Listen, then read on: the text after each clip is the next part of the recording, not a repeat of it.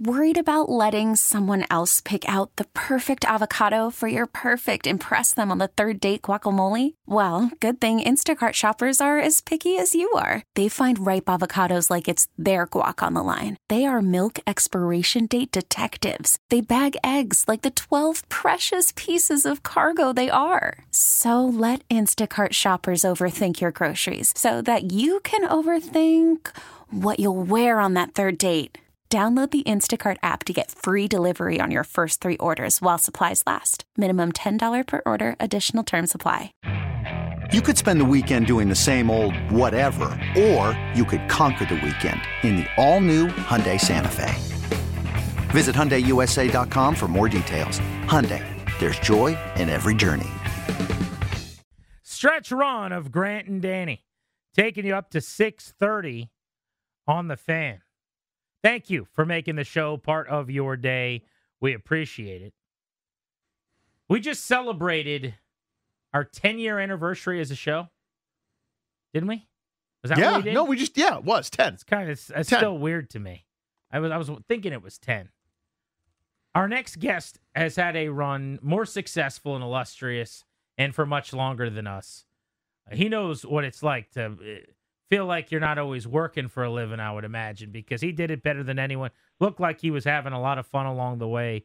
The great Peter King, who you can follow on social at Peter_King, just put up Football Morning in America this week, called himself the luckiest man on earth. It's been real. And he dropped a bombshell on us all, the last ride, writing his weekly must-read columns as one of the great insiders and columnists in league history. Peter, thank you so much for the time. Welcome back on in D.C. How are you? Hey, great to be on with you. Thanks a lot, guys. Yeah, it's been an interesting week. It's only 3 days old. It's been a little bit crazy so far, but I appreciate the outpouring of friendliness, shall we say. Well, it's certainly well deserved. I mean, the first stop, for so many football fans like myself, growing up with it, and even to adulthood, it was a great constant for so many fans. Peter, if you would pour over it for a second, think about a time where you were writing or you were covering something where you had kind of one of those, oh my God type moments where it just seemed so big. The moment that really happened to me in my life was when I was 32 years old. I had just been hired by Sports Illustrated in 1989. And in those days, SI did this thing where they would send writers out to games, and they would have an idea going into the weekend which game they were going to be featuring that week in the magazine. So they would send like 4 writers out, and 3 of them would be what they called babysitting the game.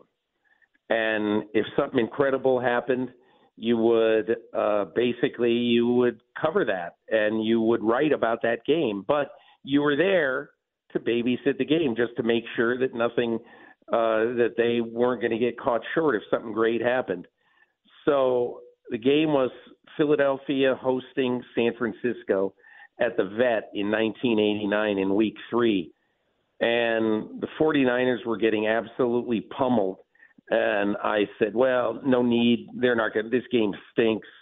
They're not going to ask me to do anything. And then in the last 14 minutes of the game, after Joe Montana got sacked 8 times in the first 46 minutes of the game, he threw 4 touchdown passes to win the game in the fourth quarter. And by the end of the game, I not only was not babysitting the game, I not only was going to write about the game, but this was going to be the cover for next week. And it's a cover I'll never forget. It arrived in my mailbox the following Thursday, and on the cover was Joe Montana in a classic quarterback's pose, and it said Joltin' Joe. And I wrote that story. And what occurred to me in the fourth quarter of that game is, son, you better grow up, because you're not a kid anymore. You're not a kid at Ohio University wondering who's going to hire you. You're not a kid at the Cincinnati Enquirer covering Xavier basketball. You're not at Newsday covering the New York Giants. You're at friggin' Sports Illustrated, and you're covering one of the great games of Joe Montana's life. Don't F this up. And that is the moment where, sometimes guys say, this is my welcome to the NFL moment. That was my welcome to the big time moment. Yeah, no kidding. That's an iconic image. When you said it, I could picture it with him kind of, left shoulder. Looks like a statue. Right shoulder. Yeah. That's one of the all-time SI covers, no doubt. Peter, I think people now, they know you as an insider and a columnist, but as you were such a great reporter, you were so plugged in. I'm curious how reporting on the NFL has changed over the years. The era that I've been in here, a lot of it is kind of, especially with insiders, it's just here's something, put it out, which is not quite the same as reporting. There's also access journalism where, people are buddies or, you put this out, I'll pat you on the back. Has that always been the case, or is that more a thing now? How has that worked? Well, I think you have to draw a line between a lot of what I would say the new insiders are. And look, I'm not an insider anymore. For the last 10 years, I have not been, competing on a daily basis with Schefter or Ian or Glazer, or those guys are, and now Tom Pelissero is really great. But I don't do that anymore. But I will say this. I think those guys are fantastic. Really. I think obviously Adam is great. I think Ian is great. I think Pelissero is going to be the next great one. But anyway, my point is, I do think there are a lot of people who in the business who are maybe they're newer. They haven't been doing it for as long, and organizations hire them and call them, newsbreakers or insiders or whatever it is they call them. And really all they are reporters who cover the NFL, who have these titles. And there's nothing wrong with that, but then they pass them off as these guys who are inside the game and all that, and they're not really. And that is what is different. And I think one of the things that I have loved about my job, like the last 10 years, is what gets me really excited? I'll tell you, the last two, before my retirement column on Monday, my last two columns were 80 minutes in a car and in his parking space with Kyle Shanahan, talking about his hopes and dreams and wanting to get off the schneid about winning a big game and the real story of how they drafted Brock Purdy and all that stuff. That is friggin' fun to be able to write those things, because most of what he told me I had never heard before. And then my Super Bowl column was 10 minutes alone with Andy Reid and my videographer after the game, telling me the origin of Tom and Jerry, which was basically what Corn Dog morphed into from last year when I was with Reid after the game, and he told me that. And those are the kind of things. And honestly, the way those things get done is you work on them for a long time. I broached this with Andy Reid in St. Joseph, Missouri on about August 6th in training camp. I said, listen, when you win the Super Bowl again, I want to do the exact same thing I did last year. And he's kind of jolly laughing about it. And he said, oh, okay, sure. Because obviously, if we win the Super Bowl again, man, you can do whatever you want, and I got the same agreement with Kyle Shanahan. So those are the kind of things that at the end got me the most excited. In the end, that was my sort of, I'm not the insider in terms of news breaking, but that is what I really got a kick out of at the end of my career. Peter King with us here on Grant and Danny. Peter, if you would, over the course of your career, how has the NFL changed for the better? And give me an example of how you think maybe the NFL has changed for the worse. In my opinion, and this is going to be an odd change for the better, but I love the internationalization of the game. I've been to the last two games, the only two games the NFL has ever had in Germany.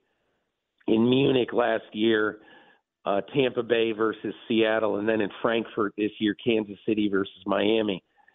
And for those who say, oh, my God, keep all the games over here and all that, look, the NFL has 272 regular season games. You're not going to miss 5 of them. You know, you're not going to miss Jacksonville and whatever, Atlanta. You know, so take it easy on that and understand that sort of feeding this monster in other parts of the world, people love the NFL. And I love the fact that the NFL is taking advantage of that love and putting 4 or 5 games every year in countries that have this insatiable desire to see it. That's the good. I think the bad is, we talk about insatiable desire, is the NFL's insatiable desire to get every last buck when it comes to sports betting. And I think we'll look back on 22, 23, 24, and in about 2030, 31, 32, we are going to see a lot of people whose lives have been ruined by sports gambling. And look, I probably, a lot of people are saying, oh, okay, grandma, go back to bed. You know, I mean, let us have our fun and gamble on football. Well, of course you can, and you're going to do it. But all I can tell you is that I just believe that a lot of people are going to gamble beyond their means. You know why? Because this is humanity. And humanity does things oftentimes that are not the best thing for them. And so you asked me what I thought was good and what I thought was bad. Those are my 2 things. Peter King with us here on Grant and Danny. This will be a tough one because you're racking your brain on the spot here over many, many years. But I'm curious into whether it could be just a good relationship you had, but someone you really enjoyed spending time with that was either the most, welcoming, just a star player, coach, whatever, that you always really got a kick out of. And then if there was someone who maybe your relationship was rocky initially, or maybe they were misunderstood and eventually it improved, anything that stands out in that regard over the years? I'll change it a little bit. I covered the Giants in the 80s for Newsday, a paper in New York. And one of the best guys I dealt with ever in that job was Bill Belichick. He wasn't necessarily funny, but he was very helpful. And he understood that writers had a job to do, and he was really, really good with them. So this is a different. This isn't the guy that became the coach of the Patriots. Or it's a different Bill Belichick, right? This is the guy. Okay, this is him. Okay. And then he gets the job in New England, and I wrote a 8-page, probably what we thought at the time, this could be the last big story ever written on Belichick and SI. I spent 6 weeks on it, went to his house, everything like that. And then Spygate happens. And I was highly, highly critical of Belichick, who grew up in Annapolis, Maryland, in a Naval Academy coaching family with his dad, Steve. I just thought it was disgraceful what he did. And I wrote about it, talked about it. I have not talked to him since. Pass each other at things like league meetings. He just looks the other way. And so that was one that kind of went sour, and that's just the way things go sometimes. Mm-hmm. Real quick, have you extended the olive branch to try to? Oh, yeah, twice. Okay. I did it twice, and he had no interest, so, hey, that's the way life goes. No harm, no foul. That's yeah. okay. That's okay. I mean, we're not supposed to be in love with everybody we cover or vice versa, so that's fine. But I think one of the guys who I've really enjoyed getting to know a lot over the years was Brady, because I think he really appreciated the fact, even after I couldn't really do very much for him anymore. I mean, he would comment on things that were in my column.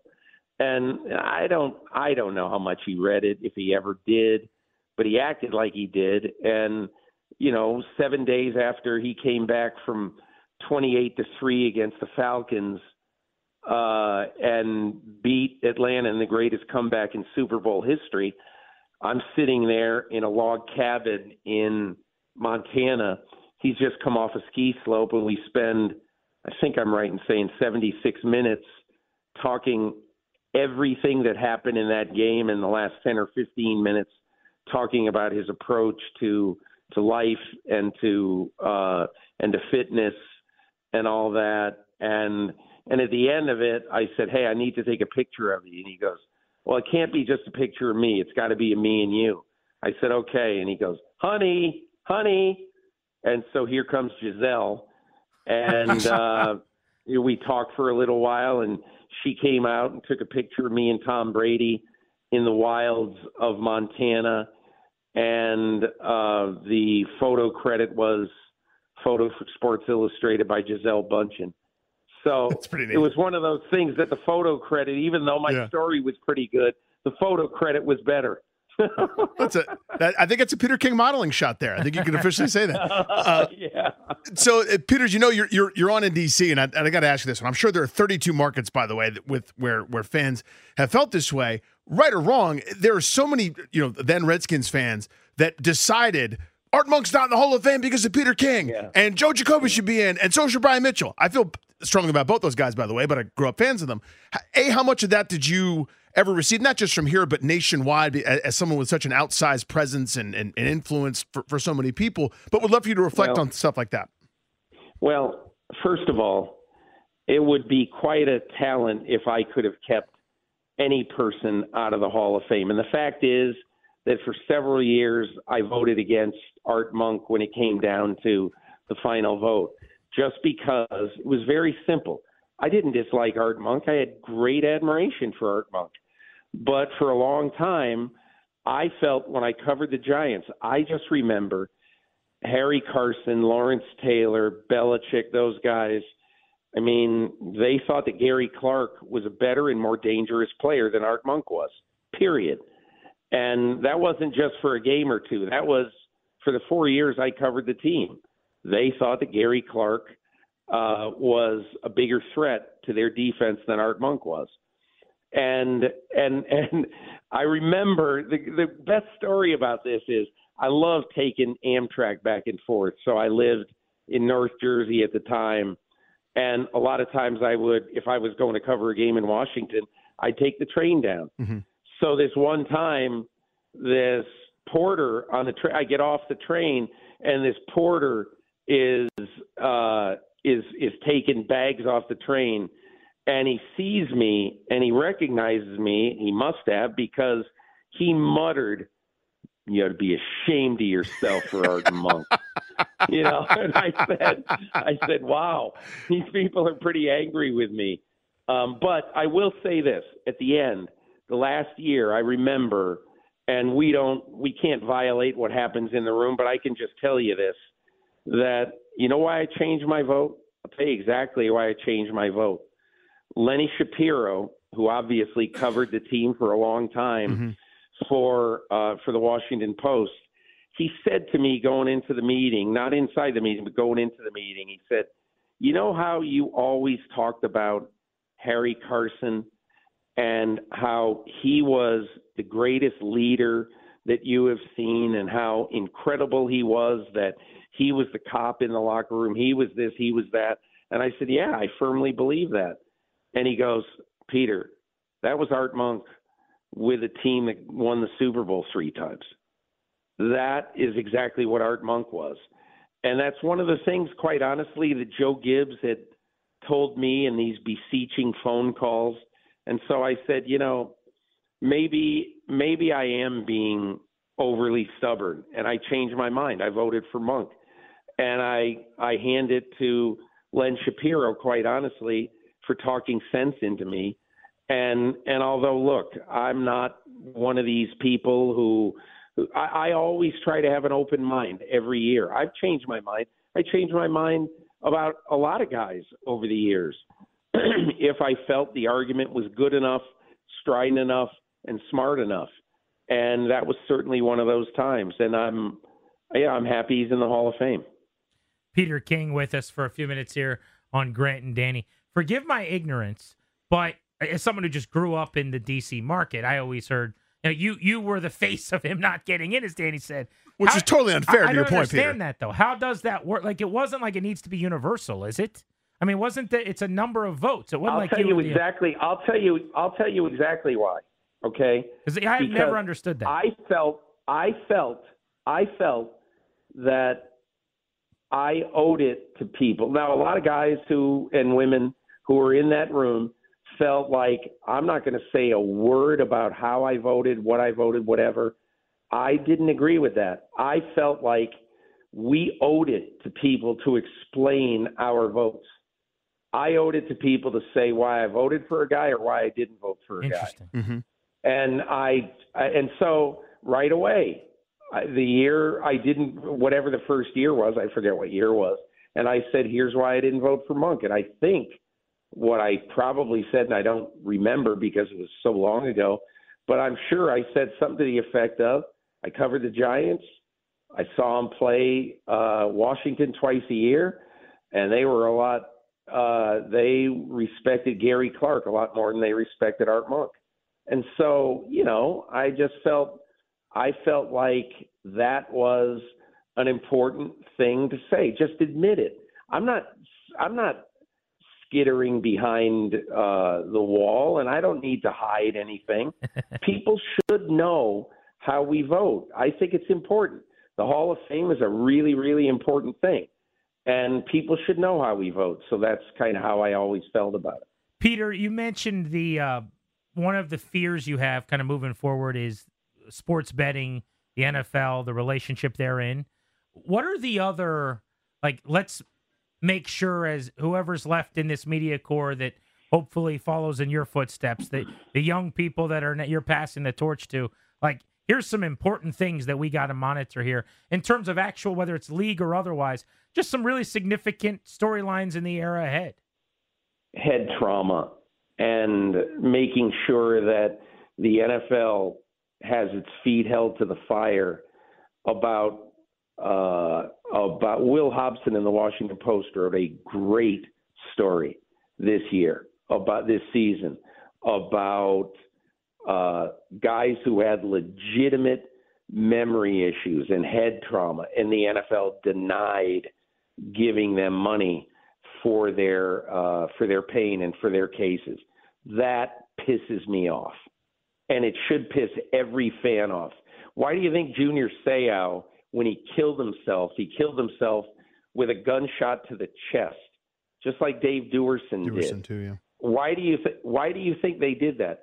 So their brains could be studied, so people could understand, here's why I just killed myself, because of head trauma. And what was so disheartening, in my opinion, is in 2010, 2 years before Seau did it, I think, and maybe a year or two before Duerson did it, that there was this huge protest among players when the NFL started after these huge borderline or not so borderline dirty hits that they protest and say, and they players were saying that the NFL's just got to let us play. Guys know what they're in for when they play this game. But look, the fact is, if the NFL doesn't stay attentive to this and doesn't start treating veteran players who have dementia and who are living out their years in pain with no financial help from the league, I mean, they have to have their feet held to the fire. These things should not be allowed to happen, and that, I think, is something that I hope the next generation of writers. And look, I didn't do enough. I did not do enough, and I think the next generation of writers would be very wise to pay attention to that stuff.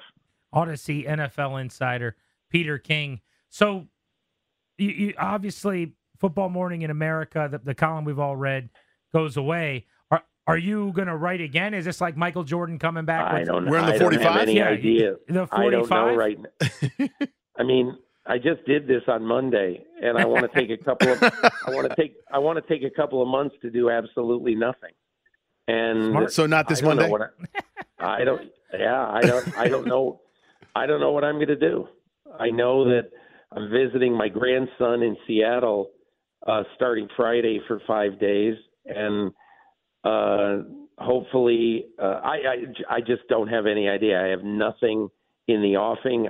Nobody's offered me anything. So we'll see what happens.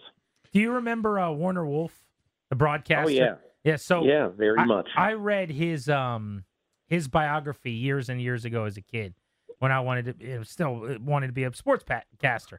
And long story short, one of the things I still remember about that book is he talked about his retirement. And he said he was so bored initially that he started to structure his week. Every week he had to do, like, Mondays I play pickleball. Tuesdays I go to a movie. Wednesdays I do this. So you probably still have enough football work ahead of you, but that was how he did it. Maybe a lot of pickleball in your future. Who knows? I don't know. I've never picked up a paddle, but I might try it. I really don't know. I want to, Jeff Schultz of The Athletic, he retired in December and he wrote a great column, and Arthur Blank said, man, you better find something to do or you'll be bored. And Jeff Schultz wrote, he said, I want to be bored. Please. I've never been bored. It's a good feeling. I'd love to feel what it's like to be bored. I won't mind that at all, believe me. So, Peter, here's my idea, and this is actually serious, okay? Growing up in my teens and 20s, obviously I didn't really have a need for this part of your regular columns. Getting into adulthood, I did when I had kids, and I'm exhausted, and there are bags under my eyes. The coffee. I've been to 2 separate places that you've recommended in Coffee Dirtiness over the years, visiting other cities as you do. As a travel writer, your future right there. I went to Caldy's Coffee in St. Louis visiting some friends, and I went to a place in Jacksonville. I can't remember what maybe it was the Bold Bean, I think, when I was stopping down for a wedding on my way to Ponte Vedra Beach. There it is. There's your future, travel writing about coffee. I don't know. That sounds like a little bit too limiting to me, but who knows? Maybe Juan Valdez will give me a call and say, hey, we'll pay you to visit all the coffee shops in America and to write about them. So I don't know. I have no clue. I just know I'm watching Lester Holt in 5 minutes and watching the evening news.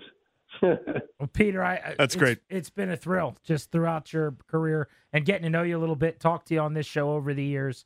Been awesome, and you made us smarter football fans, so thank you. Hey, listen, thank you, guys. I really, really appreciate it. It's been great to be on with you. Thank you, Peter. Congrats. NFL Insider Peter King on Grant and Danny here on The Fan. If you missed any part of today's show, Jason Wright was with us earlier today, the president of the football operation, of the business operation for the Commanders. Yesterday, the GM. Today, the president of the business side. Not too shabby. Both those interviews at thefandc.com. And college analyst Aaron Taylor was incredible. He was great. On Drake May, Jaden Daniels, Caleb Williams, breaking all 3 of those guys down. He was sensational. Gave a couple great answers in there, too, including not your traditional who he thought might have the Hall of Fame career out of those 3. For Darius and Ryan behind the scenes, Grant and Danny saying so long. We're back at 2 o'clock tomorrow. Thank you for coming. Hey everyone, Boomer Esiason here. The NFL Draft is behind us and your favorite team is now gearing up for week number 1. The free Odyssey app puts you right in the middle of the pro football conversation with the biggest sports radio stations from across the country. The local voices who know your team the best, giving you their unfiltered takes on the current state of your squad. It's always football season right here on the free Odyssey app.